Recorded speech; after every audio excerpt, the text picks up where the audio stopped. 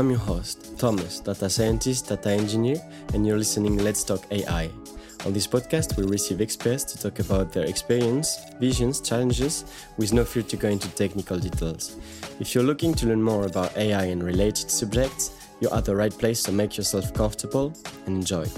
If you like this episode, please give us a review on your favorite streaming platform, such as Spotify or Apple Podcast. You can also find more content on my LinkedIn newsletter. Welcome everyone in this new Let's Talk AI episode. Today I'm super excited. I'm with Vin Vashishta. Vin, can you describe yourself in a few sentences? Wow. 25 years in technology, spent the last almost 11 years now in data science and machine learning. Started out trying to go to school for data science. It was before data science became a thing. So I had to go into traditional software development, software engineering roles. 2012 came around, started V Squared, got into data science, machine learning, applied machine learning research, strategy, developing organizations. And now I teach. It's been a crazy career. Loved the whole thing. Wow, there is a lot to talk about. We have 1 hour, so we will take the best of this time to try to capture value, know you better, know what drives you, maybe get some insights of the future and some tips for people in the field. We'll try to capture all of that. But first of all, I would like to have your, I would like to know you a little bit better um, on a few things that are out of LinkedIn and your professional career. Do you have any hobbies, some things that you like to do to kind of balance this lifestyle of this the work that you do and all of this? Enjoy time with my family. It's probably the most enjoyable hobby I have. It's just spending time with them. Enjoy a good story. So I like watching shows, series, reading books about just interesting characters, good stories. Haven't read a lot of good nonfiction books lately, or a Mm, good fiction book, excuse me, lately. So don't have any mm, good book recommendations. Enjoy poker. Still play Texas mm. Hold'em. Participate Okay. in tournaments. Absolutely love it. I think that's one of my favorite game type activities. I'm a baseball fan, as you can maybe see behind me. Yes. I'm a suffering Giants fan right now because our ownership is trash. So those are the majority of my hobbies. I wish I had time for more hobbies. I definitely have a lot more interests, but business, family, it keeps me busy. Mm. Okay, thanks. I would like to ask you later on maybe how do you relate poker and your analytic point of view? Um, I think that can be interesting. But Yes. maybe I would like to ask you first. 25 years of career. That's very big. Um, to me, it is a whole lot more times than my time of career. Um, how do you feel after 25 years of career in one field? And what are maybe the key lessons of the growing that you've experienced in this time? It doesn't really feel like I've been in one field Mm. because technology for me has been an arc. Started out with in college, I had my own really small business, What was installed the business about? networks and PCs, and Mm. put software on, did antivirus stuff, did web development, a little bit of database development, database management. Mm. Went from there to installing systems for a company, really small business. I've done quality assurance, software engineering, project management, technical writing and specifications writing, product management, basic data analytics, data science, more advanced machine learning and research. Then the strategy side, organizational development. I feel like I've had 7 careers in the Yeah. time, since 1995 when I had my first, we call Mm. it first real job. It was in 1995 until now. Yeah, it's been a long time. I'm getting old. And it definitely feels like a lot of different careers. And I think that's what's made me successful is I'm Mm. always looking for something interesting to be doing instead of looking at what I'm doing as the thing I will do for the rest of my career. Mm. That's always helped me keep my learning journey going. Mm-hmm. because if I'm always doing something new, I'm always learning something, I'm getting prepared to do something else. Mm. I've been at the bottom of a profession enough times now and had to learn my way up. I respect people that are taking that journey. I really respect anyone who's transitioning careers. I Mm. have a good perspective and appreciation for multiple views, multiple backgrounds. Having Mm. a diverse team is important more than just diversity from demographic standpoint. It's Mm-hmm. diversity of thought, diversity of background, and where you came from, how you came into the field. I think all Mm. of those are very important. That mindset, I have a growth mindset by nature and by necessity. That Mm. served me very well.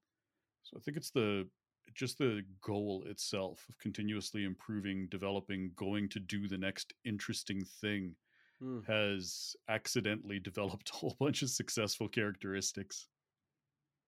Awesome. And you mentioned that at the very beginning, when you were in high school or in college, you had your own business already. Hmm.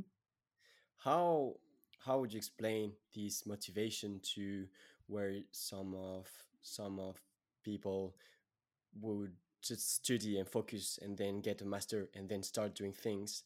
How would you explain that at this early stage you wanted to build value and build a business? I don't know that I intentionally started the business. I think I Mm. accidentally started the business. Mm. I was looking for a way to make more money than I could at the student computer lab or Mm-hmm. working a on-campus job, and I found out how much money that people doing basic tech support back in the Mm-hmm. 90s were making, where they Mm. were charging $120 to $150 an hour to install RAM in a computer or Mm. to upgrade the PC's CPU. It's even really basic things. So I just put the ads out and said, hey, I can do all of this stuff. What would you like me to do? I got a CompTIA certification for hardware, one for software and installing operating systems. I made a lot of money. So it was almost greed that got Mm. me into starting that first business. I did not want to make $7, $8 an hour and really have to work a ton of hours while I was trying to learn earned my way to a computer science degree. I ended up with a physics degree. Took a meandering path, but I just did not want to do the grind of it. I wanted to find a better way. I think Mm. entrepreneurship provides opportunities for people to bet on themselves. Mm. That's super interesting because in your story, um, if we look just from the big picture, I always like to start to know how the big picture, and we can see that later on in your parkour, in your background, you've done research, and it impressed me that you started building websites and tech support, but it's not like doing this today because back then, correct me, there weren't as many documentations and YouTube videos for you to learn anything. There wasn't So anything. Stack Overflow didn't uh, exist. so that's impossible for me to think, like going without Stack Overflow. I think in 5 years people will say going without ChatGPT or something like that we would seem impossible. But how did you learn back then, and how did your personal growth guide you through doing research and a PhD? Oh, I didn't do a PhD. Oh, sorry, like doing research. Well, just doing research was I did the early version of data science, and I think it's the same version that most data scientists did between 2015 and 2017. I just started earlier, and I worked on some research projects and implementations with actual hard sciences Mm. researchers and PhDs. So when I would present findings to them and when I would present the model to them, they would absolutely destroy me. They Mm. would say, this isn't rigorous. This isn't scientific. This is trash. I can't use Wow. any of this. It was a really, if you've never been in an academic review setting before with applied researchers and applied engineers, physicists, you've never had that level of aggression turned on you because they work so hard Mm. to produce the results and the research that they do, to have someone who's a data scientist come in and sort of halfway it, do less than rigorous processes, they beat that into me. The rigor and the need for reliable models. It actually has to work. I have to have evidence to support the model's functionality. I have to explain the function that the model has learned and support it with something more than just the data. I had Mm. that scientific rigor beaten into me. That's how I Mm. got here. Back when I first started, it was the Wild West for software engineering, for web development, for database development. There was no security. I mean, I can't tell you Mm. the number of SQL instances that I worked on that were on the network, completely accessible, no password, nothing, no security at all. If you knew where it was, you could log in and get whatever you wanted to. Wow. Websites with zero security, FTP dumps where you could have just updated the website if all you had to do was know how to do the FTP part. It was Wow. security by obscurity. We had the worst practices. Oh my Data God. science has gone through some very similar times, the Wild Mm. West period. Where we are now is where I saw software development in the early 2000s. Mm. Products are in users' hands at scale. When that starts Mm. happening, people demand that your products work and do what you claim they are supposed to do. Mm. It's no longer enough to have the PowerPoint presentation that says we're using AI. No one cares. Mm. Customers are looking for some sort of functionality that they can't get from someplace else or from some other Mm. company. Mm. Now we have to figure out how to do this correctly. We have to figure Mm. out the best practices. We've had enough embarrassing stumbles with data breaches. We have to include the security side of it. We've had enough Mm. ethics issues. We have to include AI ethics and governance into Mm. our approaches. We have to explain reliability. We have to be rigorous. So I got lucky because I saw this happen with software. Now I'm Mm. seeing it happen with data science, and I've been able to get in front of it because I recognized that I was seeing the same trend repeat itself. Mhm.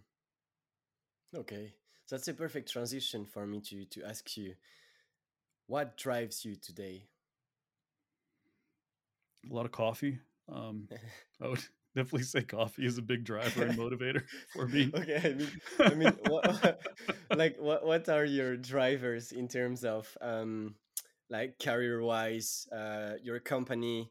What are you doing today? Because we've seen that you've done so many things. You've started building websites, tech supports. You've done research. Then you are working with softwares, and then you get into data science. You faced a wall because there was some expert there that, and you learned the hard way, if I understood correctly. So, with all those years of experiences and then building businesses, um, at what stage are you today, and what do you want to achieve in the future? I've got to say, I'm so much older that not everyone's going to understand this answer. So I just want to preface it that way. I am looking for challenges. Mm. I take on clients very selectively. I'm enjoying teaching tremendously. That's one of the things that motivates me is Mm. starting to teach people in the data science field how to deliver value Mm. instead of just delivering solutions. I think we've gotten to the point where data scientists are educated and trained to deliver solutions. Now it's time Mm. to start delivering value.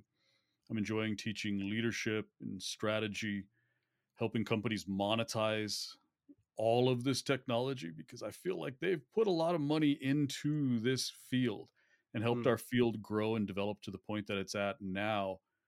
I want to give back. I almost feel like some of the work that I'm doing is open source monetization, Mm. teaching companies, okay, you've given us a lot. Why don't we teach you how now to make some cash off of all of this? Because data science is it's an enormous cost saver and revenue generator for companies. But Mm. companies struggle with that because they put the technology first Mm. instead of starting with business strategy. And so you can hear Mm. those are the pieces that I'm passionate about. I think companies should be rewarded for all the work that they've put into this. I think they deserve that payout that they've been promised. And I want to help the field deliver that side of it, become more business friendly, business focused. But also, we're going to have societal benefits from this. When we do data science in a rigorous way, ethics, governance, security, putting people at the center necessitates that we do things better from a Mm. societal and impact standpoint. Mm-hmm. Monetizing means we are responsible to shareholders.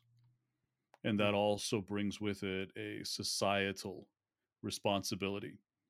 If we do something that embarrasses the company loses value. So we are, by necessity, secure, ethical. We're going to, by connecting ourselves to value, to revenue, we're going to mature the field very quickly.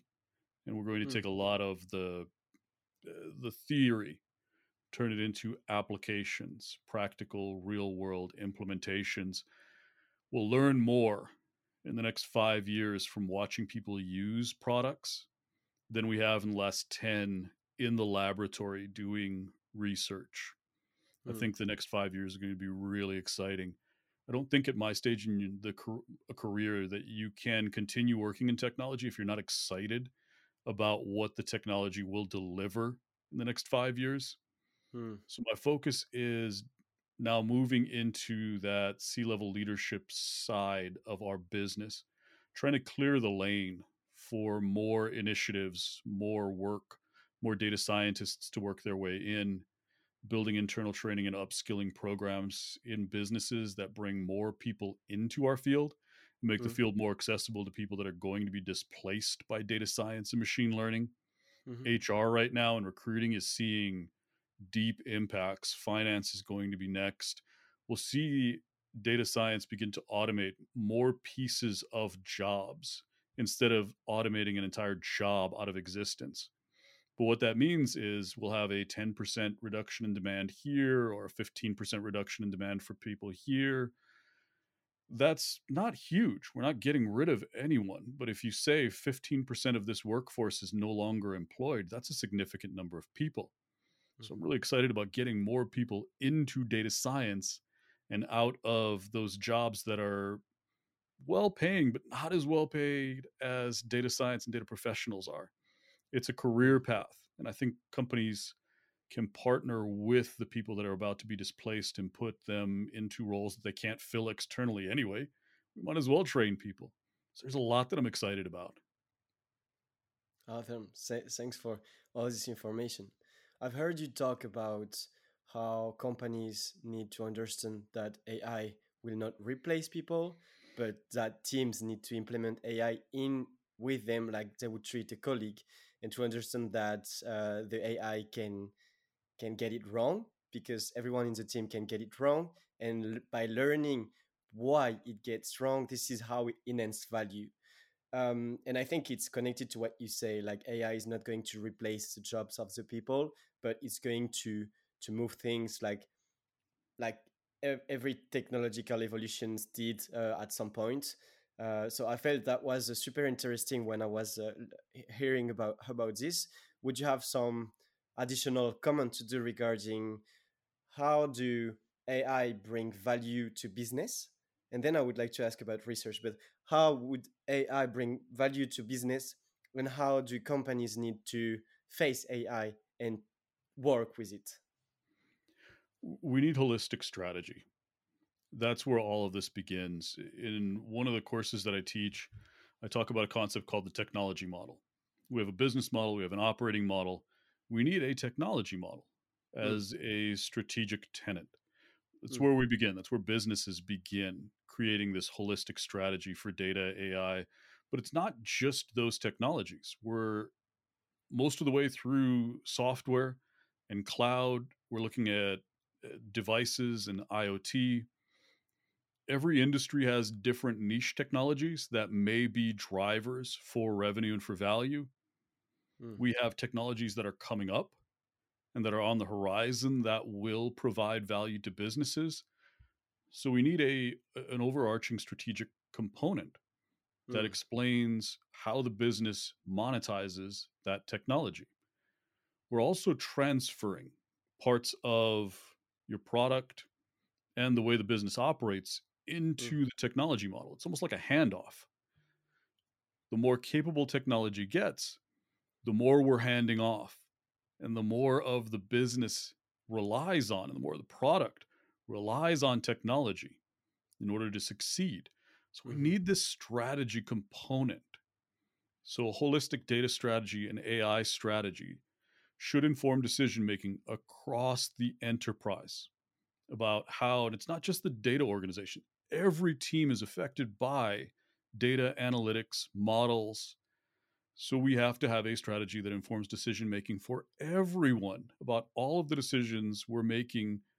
What opportunities should we go after? How do we apply this technology to produce value? Who do we have to train? Who has to become data literate? Who has to become model literate? What does that mean? When are we mm, adopting? These are all strategic questions. If we don't have a data and AI strategy, we're never going to monetize technology. It's mm, going to be technology driving strategy. The result of that is more technology. It's not what businesses need. Businesses mhm, are in existence to make money.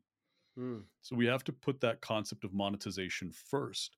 And data strategy and AI strategy is how companies need to begin to think about mm, creating frameworks for monetization. Opportunity discovery is critical. It has to happen at the C level.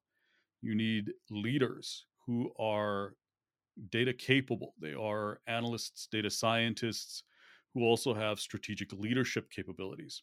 mm, You need technical strategists, people who are strategic and have that data science background. All of these new roles are critical. Data product managers, data project managers. It's not just your data engineers, your data scientists, your researchers, your machine learning engineers, your ML mm, ops. There's more, so mm, much more to this ecosystem. And businesses need to start thinking about this in terms of continuous transformation. We're transforming the business not just one time for software, for digital, mhm, and then another time for data, and then another time for AI, and then another time for it's continuous. And if we mm, begin to plan with that longer term perspective, decisions we make today will amplify value in the future, which is another critical piece.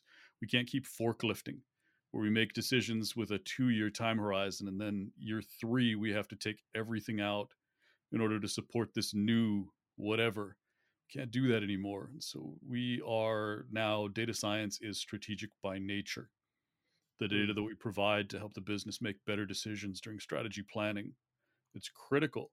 We can't mm, have these long time horizons. So that's, in a nutshell, that's what I think businesses need to be looking at and thinking about and considering and preparing for when it comes mm, to this new future where technology is no longer a one time generational disruption. It is every 2 to 3 years, we've got something new.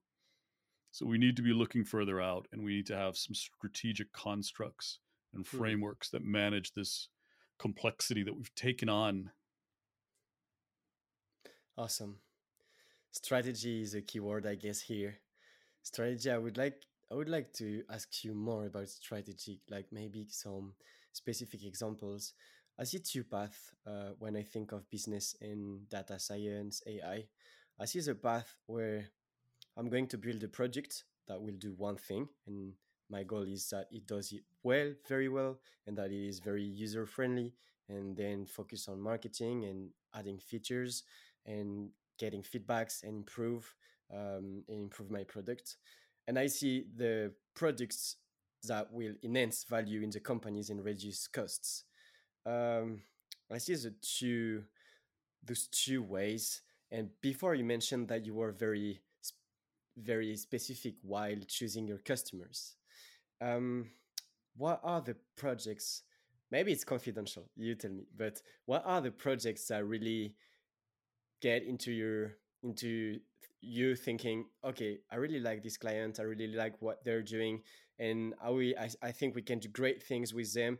I will work with them, and then you will go into a contract. I would be interested into how do you talk with the clients and how does it goes. But what does the client needs to tells you so that you want to work with him?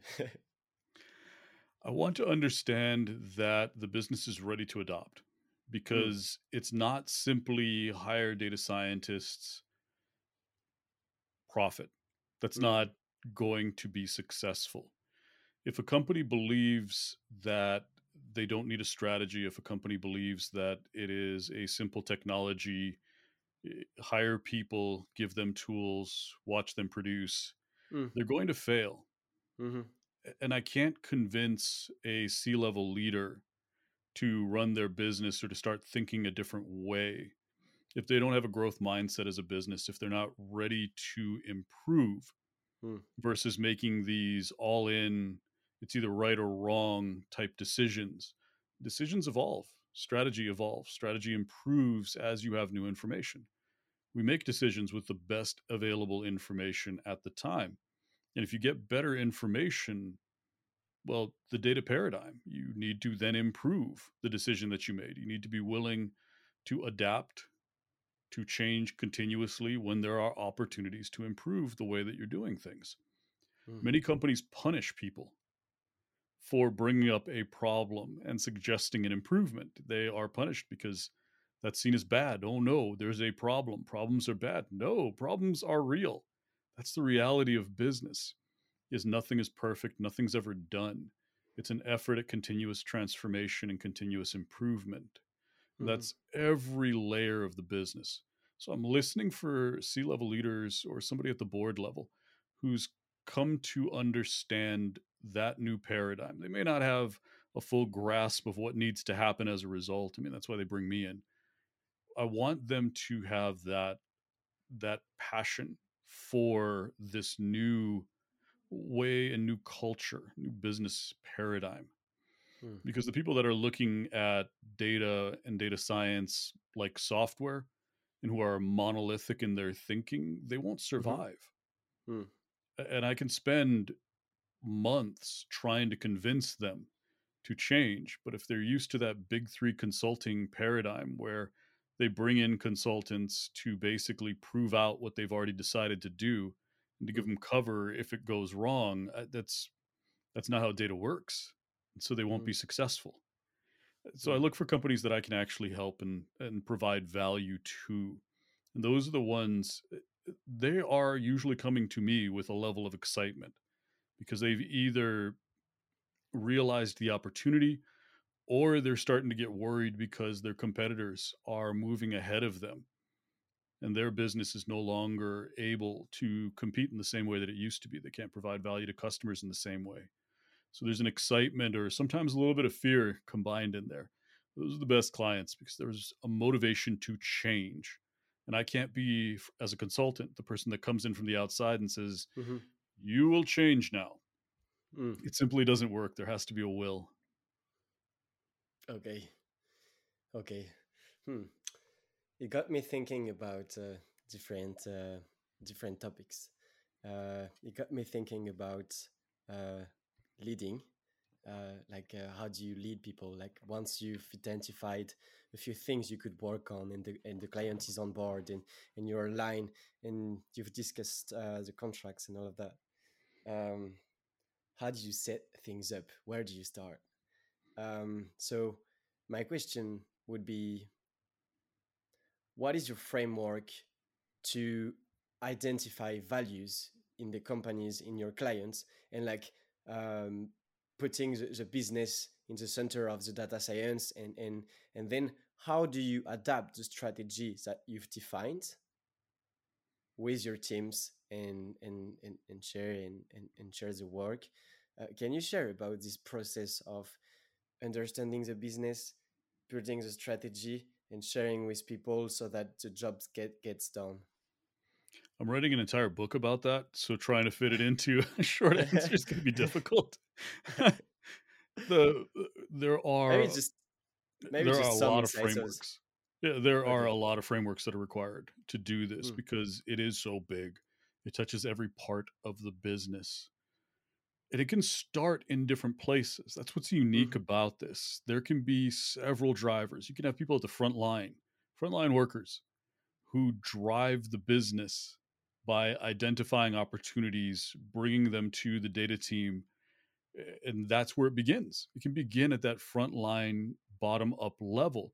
At some point, it always needs a top down support. We need sponsors and C-level champions. We need somebody running the data organization who has a C-level role, who can be part of strategy planning and that early opportunity discovery. So I have frameworks for, just everything you can think of needs a framework, because this is so different. Data is Mm. so different. We need new ways of managing and creating value. So at every level, I have frameworks for, the technology models. One framework, data and AI strategy, has Mhm. multiple frameworks under it: continuous transformation, platform strategy, hiring and talent strategies. I've got frameworks for that. Something called the core rim model, where this is how you figure out, use this core rim model to figure out what we should transfer. What are the Mm. highest value opportunities that we should be transferring from your business model and operating model into your core, into your technology model? How do Mm. we prioritize that? I have workflow discovery frameworks. I have KPIs. So I have an entire hour's worth of lesson where in my strategy class, I spent an entire hour explaining AI strategy KPIs, how to use them, when to use them. It's huge. Where do you Mm. start? You have to start with the assessment. That's what I start with every engagement. Where is all this stuff? Where Mm. are the people who are data resources?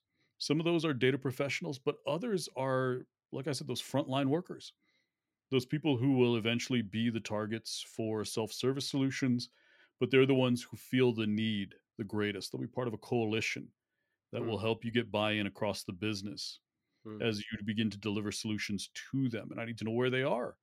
I need to know where all the data sources are. I need to understand where the infrastructure is. I have to gauge maturity, leadership buy in. It's so much. There's so much that goes into the assessment framework. Another framework for how you figure out where the business is today: opportunity discovery.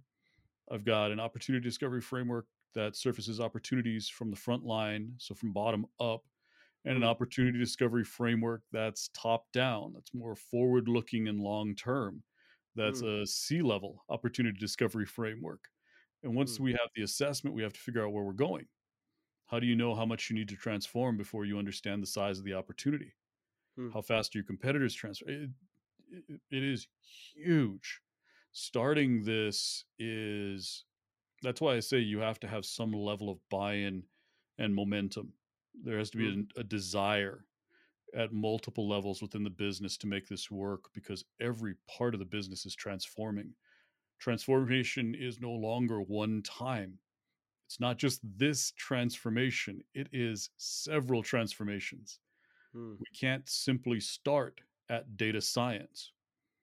If you look at a workflow that we do internally, Mm. if there's no technology involved in the workflow, there is no way to capture data about it. Mm. So, digital transformation is a necessary first step. We have to Mm. introduce some sort of digital transformation to the workflow so that we can gather data.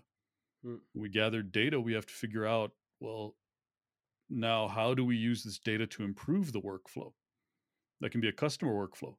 How do we give them more value in our product by introducing data back to them? I use an example in my strategy class of McDonald's. McDonald's did this dumb, stupid thing that's just so simple that I can't believe they didn't do it sooner. Their menu boards in the drive through Mm. used to be these manual, you'd have to go out and change the little plastic on there. And they got tired of doing that. So they bought their locations big screen TVs and Mm. replaced their old static menus with these big screen TVs. Somebody figured out, what we can do with these TVs, right? We can introduce data into the workflow. We're gathering data about orders through our point of sale systems. Mm. Let's now figure out a way that we can introduce data into our customer workflows. How do they do that? They recommend stuff. Would you like a dessert? Would you like another meal? Would you like, Mm. now we're introducing data into our customers' workflow and making it easier for them to get the foods that they love. And sometimes, unfortunately, the foods that make us a little overweight. But an apple pie every once in a while is not going to tip the scales. But those are, now we're introducing data into the customer's workflow. Are they satisfied with this data? Does it cause a change in their workflow now that we're introducing these recommendations to them? Do Mhm. they take our suggestions? Have we been able to provide value to the business? Are we seeing higher margins per ticket, per purchase? Are we Mm. seeing higher total ticket prices? Are we able to really develop that two-way relationship Mm. where customers appreciate the recommendations and the recommendations serve the core strategic needs of the business? Mm. It's enormous. These are long-term initiatives. If they start intentionally, Mhm. these initiatives progress more quickly and they're lower cost. When they happen accidentally, like the McDonald's example, it Mhm. takes a long time to realize where your opportunities are. And sometimes you have to forklift and change what you put in place at first in order to support those additional opportunities to introduce data analytics and more reliable models into the workflow. Mm. You provide value to customers inefficiently at first, and then you have to spend more than you should because we didn't plan these from the very beginning. We didn't have a holistic strategy guiding all of these decisions across the enterprise. The person who decided we are going to put a big screen TV in there did not have a strategy that even informed them to say, maybe I should tell the data folks that I just did this so that they realize they have an opportunity here. Well, why would you do that if you don't have a strategy informing you? Mm. So it's huge. Mm. So that made me thinking of those are so great, so many great examples of how data science, machine learning, and new frameworks with business skills can change everything. But also in those examples, we implement AI and data science on on things on businesses that aren't related, that aren't data products. And something bothered me lately. I'm at the beginning of my career, so it might just be my lack of experience and my need to build things that have values. But when I think of business ideas and when I want to build data projects, and I don't want to. Um, I do a consultant job, so I do have to think of what you shared, and how to improve processes and how to add values and reduce cost, all of that. But when I want to build for myself a web application, for example, I always struggle so hard to thinking of the products because there are so many great people out there. I feel like NLP is the main thing where so many things need to be built using NLP more than ever with the new OpenAI APIs. Um, but I feel like today, building from scratch, it's easier to improve processes than to build a data project. I want to ask you, how do you feel about this? And if you have ideas of data projects, or how would you build something from scratch that adds value today? Start with most startups in the data space start by solving their own problems first. Hmm.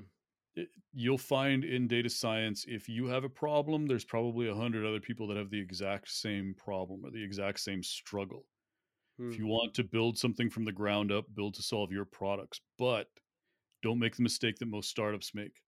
Hmm. Build it to be big enough to expand to meet other ways of doing things, to meet other people's needs, because you're Hmm. not going to be the only customer. Hmm. You're the customer you understand best. So that first prototype and first implementation, it's built to service your need. And then you Hmm. begin to build a community around the solution. If it's novel, if it's truly a solution that's first to market or first of its kind or best in class, you'll start having people almost immediately gravitate towards your solution. But Hmm. don't make the mistake of assuming that that's your entire customer base. Hmm. More people will want to use something similar to your product, but they'll need it to work in different ways. They'll Hmm. have different needs. And at some point, once you've figured out that initial target market, you need to start pivoting and looking at it from a bigger picture perspective. Who else can we service? Who else needs this, but with a slightly different tact to it? Mm, Most companies, the mistake they make is when they start to scale, they try to scale for themselves and they don't realize there aren't enough of them type customers out there to mm, help their business scale. They also don't realize that the product that got them to this point is not the product that will take them to the next stage of servicing an even larger market. So they mm, don't talk to customers. Sometimes when they talk to customers, they think, okay, we're going to service everyone all at once, and we're going to implement all of these new features and make this thing amazing for everyone. That's also the wrong way to go. It's just picking another group that you're passionate about and that you understand really, really well and that you connect with, mm, and then building for them, and then just iterating. And it sounds like I'm talking about this big startup idea and this only applies to startups, but no, this applies if you're doing this in a business too. mm, You find those customers that you understand the best. That's why I say diverse backgrounds for data scientists are incredible. If you mm, come out of marketing, you understand marketers, you know what they need, start with them, talk with them, see what they need, build some solutions that you connect with and that the marketing team loves to use. Because mm, when you're a data scientist and you're passionate about your customers and your users, you build very high value solutions because there's a mm, almost a caring. It's the wrong word, but you feel a connection to your customers. You connect with providing solutions. And you'll move mhm, beyond technology at that point. You're willing to put technology on the back burner to deliver the best solution to their problem because you're mhm, more interested in solving the problem than you are applying a specific technology.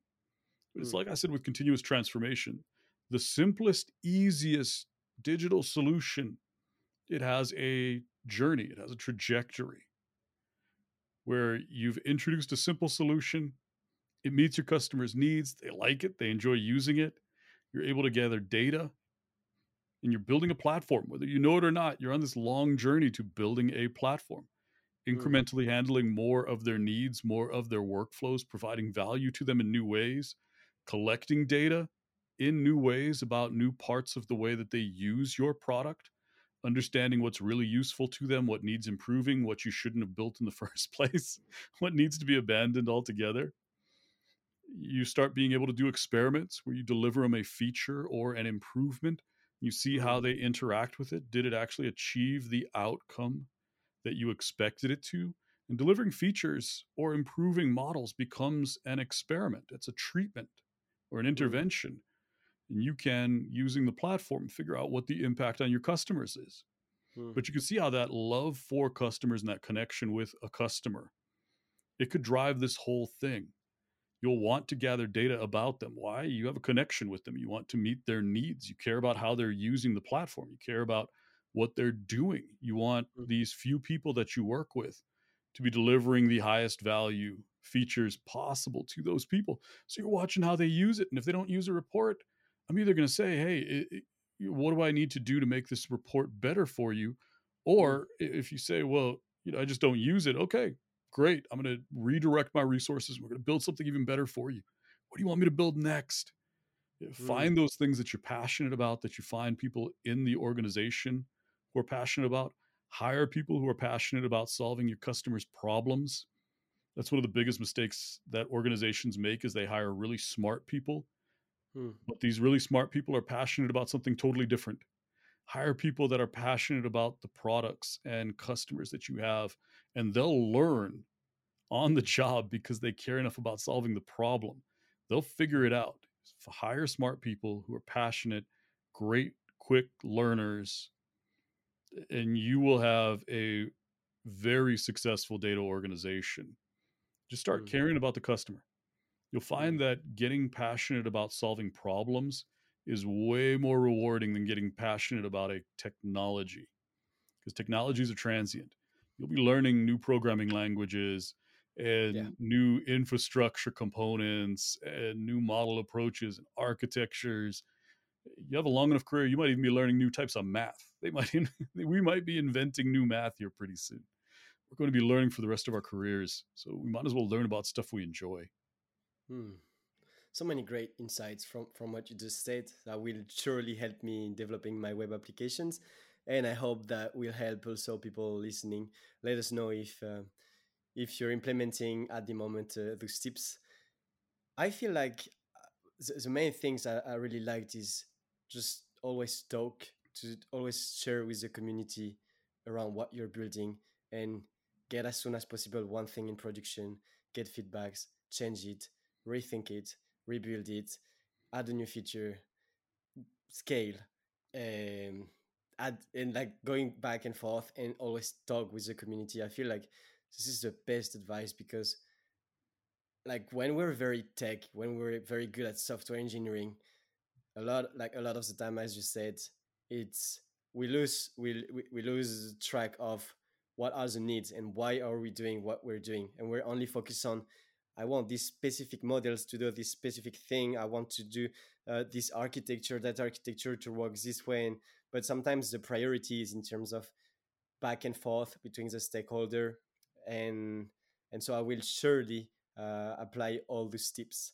um, you said so many more things that I enjoy. I will need to re-listen to the podcast myself. I would like to ask you about one thing that you told me is very important to you. It's education. So, um, so today we see the like how the system work, like high school and college, and what are being taught to us. Basically, how would you change it? Or in other words, what is your point of view on what people need to learn today? What are essential things that would allow people to enhance their capabilities and grow faster and learn more interesting things? Can you share with us about education? I want to say that from a cultural standpoint and national standpoint, I think every Mm, group and country have different challenges when it comes to education. So there's no one right solution. There's also no single problem that we need to solve. We have a lot of them. With that as the starting point, I think we need to go backwards and say, okay, mm, what's the purpose of education? What are we trying to accomplish? Education should help us to do more than just regurgitate facts. mhm, Education should do more than prepare us for a single job. mm, We have to break it down to something more fundamental to humanity, to who we are, than a profession or a set of knowledge that we need to pass down for some reason. Because we really don't. What's important about this? What about this connects with the people, especially kids? What connects with kids in a way that will make them want to learn for the rest of their lives? mhm, Education isn't one time. You don't graduate from high school, go to college, graduate, and you're done. Education's every day for the rest of your life. Our careers are bigger than we can understand when we first start. If you're 22 years old and you now work to the average American retirement age, you have a 50-year career. That means at my age, I'm halfway. I'm just hitting the halfway point of my career. The distance I've traveled between 22 and today, I have the same distance in front of me to travel, and I will make that change, that mm, big of a change and growth in that amount of time. We don't educate that way. We educate like there's some kind of finish line. So that's what I would first start with, is to say that you don't need to graduate from high school at 18. Who cares? You still have at 18 probably about 50 years to 55 years of career in front of you. mm, If you graduate at 19, who cares? If you graduate at 20, who cares? If you don't graduate from college until 30, who cares? Why are we going for degrees at a certain time? mhm, If you want to start working at 15, why not? I know software engineers that start working at 15, 16, though their parents usually are people that own companies. mhm, They'll bring them on as software engineers and have them working, building applications. They built Mm-hmm. some really impressive stuff, especially when you partner them up with very senior mentors. If you want to take a break from high school to do something, why don't we let people do that? Mm-hmm. Why don't we let them take on these technical apprenticeships or real world apprenticeships? If a kid wants to be a veterinarian, why not? If at 12 they want to spend a year working at an animal shelter or Mm-hmm. working with a veterinarian as an assistant, why don't we let them? That's education. That's real world education happening. We're always afraid, oh, they're going to fall a year behind. Seriously? Who cares? What does it matter? They can go back next year. The education will still be there. We need to break the way that we teach people to learn. We need to look at it as there's no end point. I think we need to get rid of degrees and diplomas because that Mm-hmm. indicates some sort of final where you finished it and you're done. But we don't do that. We're never done learning anything. Expertise is what you can apply, and deep expertise is what you can teach. We Mm-hmm. need to look at education as cyclical. You learn, you apply, you teach. Mm-hmm. That's the only way education becomes sustainable. We don't have enough teachers, either in the academic world, in primary and secondary education, in businesses. We don't have enough teachers and mentors. There need to be evangelists, there need to be instructors.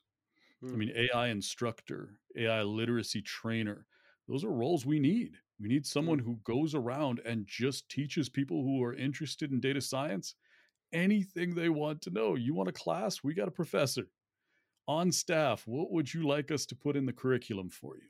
We need to start getting that curious in businesses. We need to give people access to curriculum and to instructors in the business, people who have done this forever. We have these distinguished engineers who are at my stage or even further into their career. Why are we having them work on projects?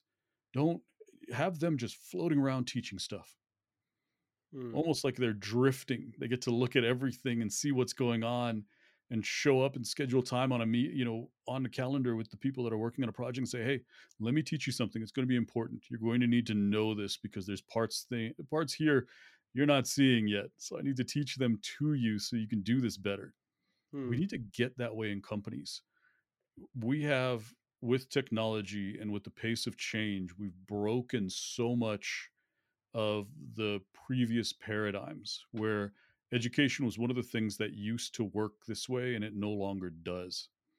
And the more we get away from logical, repetitive tasks and workflows, the more we automate those and Mm-hmm. we get into intelligent workflows where people are using their intelligence, creativity, the ability to take knowledge and things that they've learned and synthesize them to novel situations and scenarios, those things Mm-hmm. that models just can't do very well. We need to teach people different capabilities. It's not about working on an assembly line anymore. We do something completely different, but we're still teaching people to memorize facts. I got Google. I don't need to memorize what happened in the War of 1812. I don't need to remember exact events in the Battle of Bastogne. I can Google that. I can Google so much of this stuff.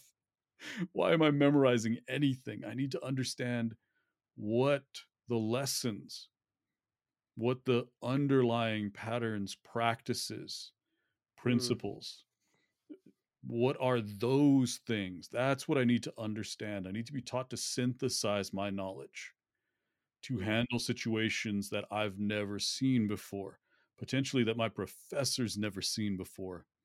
And I Mm-hmm. design classes that way. That's why I teach frameworks, systems, models, because I don't know what you're going to see in the next 5 years.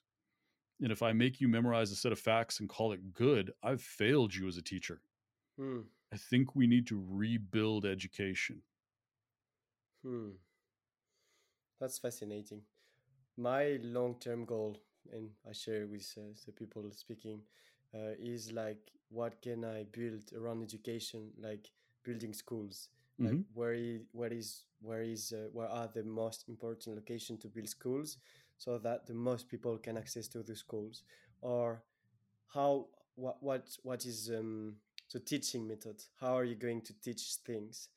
And what you're saying is very true, because I think in the system as it is, education is, you're smart when you deduce the concepts or the architectures behind what you're being taught, and so you're able to see it in what you're going to learn after.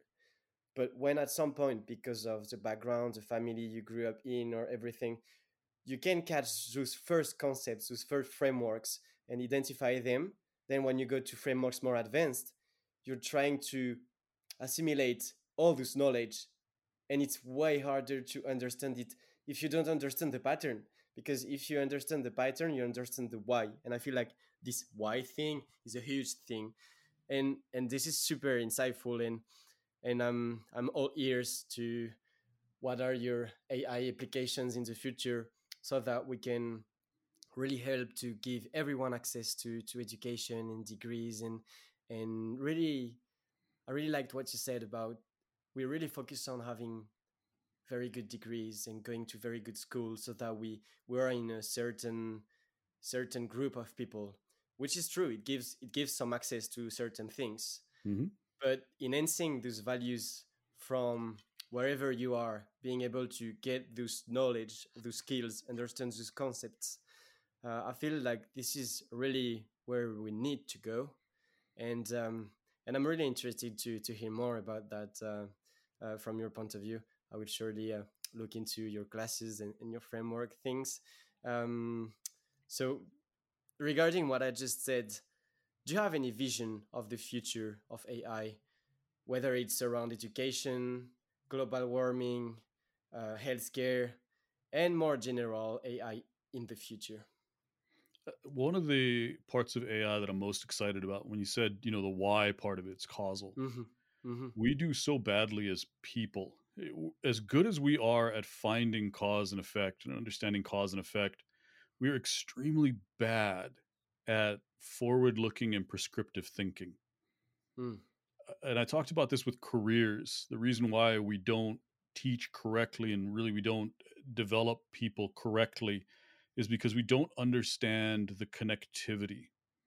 Mm. We don't understand the long term impacts for the business, for the individual. We simply don't see them.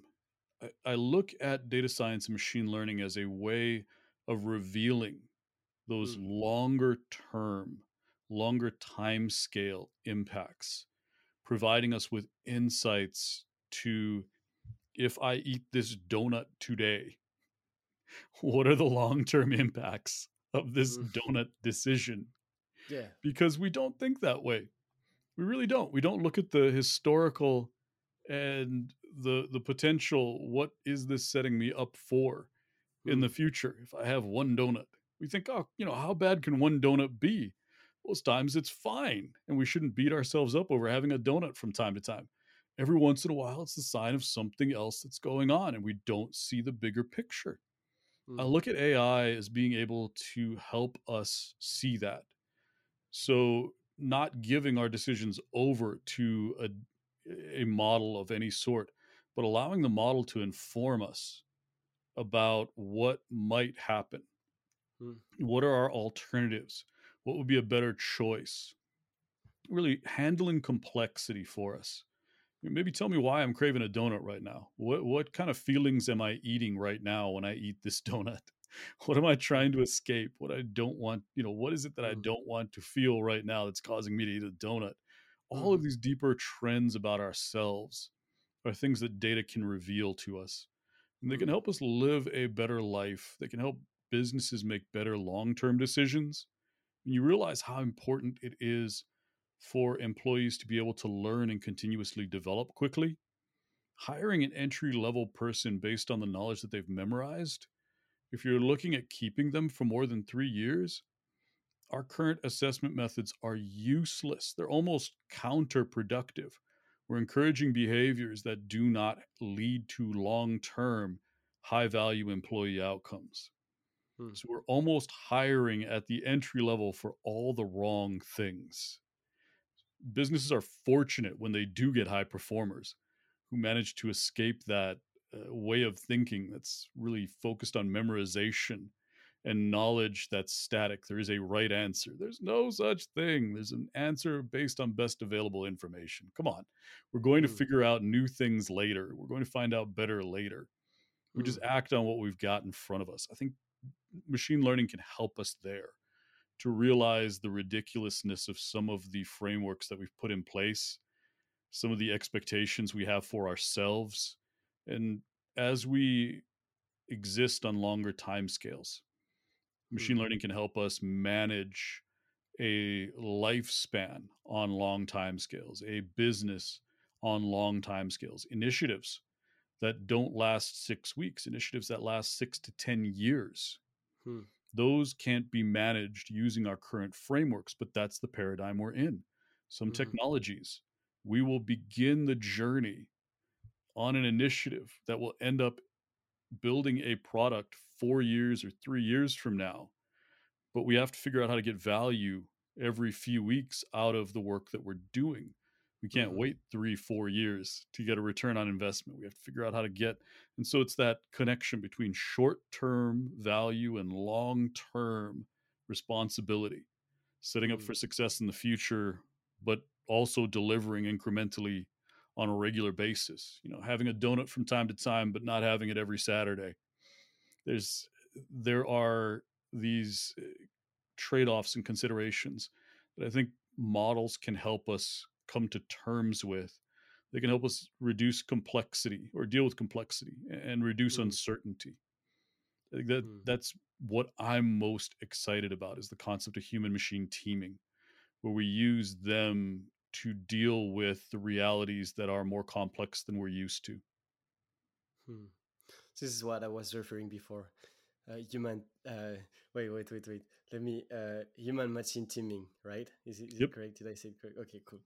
I've heard you talk about on the podcast the data scientist show.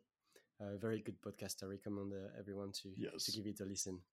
Um, Vin, thank you so much for taking the time to come on the podcast, sharing all this expertise with you. I look forward to see more from you. I have three little questions towards like ending this episode.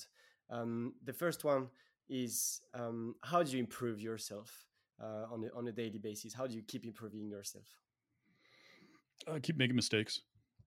That's where we think the secret to success is being great and Mm. succeeding. The secret to success is finding out what's broken. Mm. So it really is about doing really difficult things, stretching your capabilities, trying and failing, but not Mm-hmm. failing intentionally, failing Mm. with a plan. So what do you do? Okay, I'm detecting failure. What do I do? And that's Mm. the improvement cycle. You Mm. want to be able to detect failure faster. You want to see it happening versus after it happens and terrible things go wrong. So you Mm-hmm. want to prevent failure by seeing it coming, but also get better at figuring out how to fix, how to improve, how to prevent. So, Mm. what are the root causes of the failure you're about to run into? What can Mm-hmm. you do to fix? What can you do to improve? What do I need to learn? Who do I need to talk to? Who do I need to hire in a lot of cases? I won't ever know everything. Who do I need to work with? Who do I need to ask for help? There's a lot of improvement value in that cycle of getting more forward looking, seeing mistakes coming, finding root causes, determining solutions, really predicting the impact of a change, and then putting that into practice. Mm-hmm. Awesome. Great. This made me thinking. This whole episode had my mind running. Um, Vin, if for the people who are listening to us right now, they would like to know more about yourself, about your work, what you're doing, your courses, your book that is going to come out. How can people reach out to you or see more of what you do? You can find me at datascience.vin. That website has all of my links, socials down at the bottom. You scroll to the bottom, you'll find Twitter, YouTube, and LinkedIn. I've got a Mm-hmm. Substack. It's vinvashishta.substack.com. You can find a Mm-hmm. link to that on datascience.vin as well. Mm-hmm. Those are the easiest ways to come and find more content, learn a little bit more about what I'm working on, taking classes, sending me an email saying, hey, how you doing? Any of those things are definitely welcome. Great, perfect. And last question. Um, would you have a message? It can be anything. It can be related to AI. It can be a personal, something that drives you. I know we talk a lot about that, but do you have any message for everyone that listens? Follow what you're interested in. Find something you love. Spend as much time trying to find that thing that makes you happy, that you enjoy doing, those concepts you enjoy learning, whatever it is. Find something you're passionate about. Once you do that, the rest of your life will make so much more sense.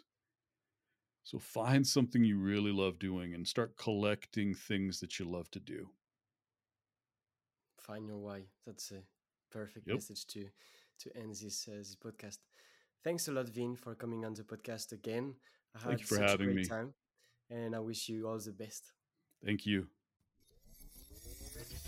Congrats, you've made it to the end. I hope you had a great time and that you learned a few things. To learn more about AI, you can subscribe to my newsletter or check the blog. And to support the podcast, you can give us a review on Apple Podcast or Spotify. You can also share it with 2 friends, colleagues, or family members that might be interested. I wish you to have a wonderful day. Bye.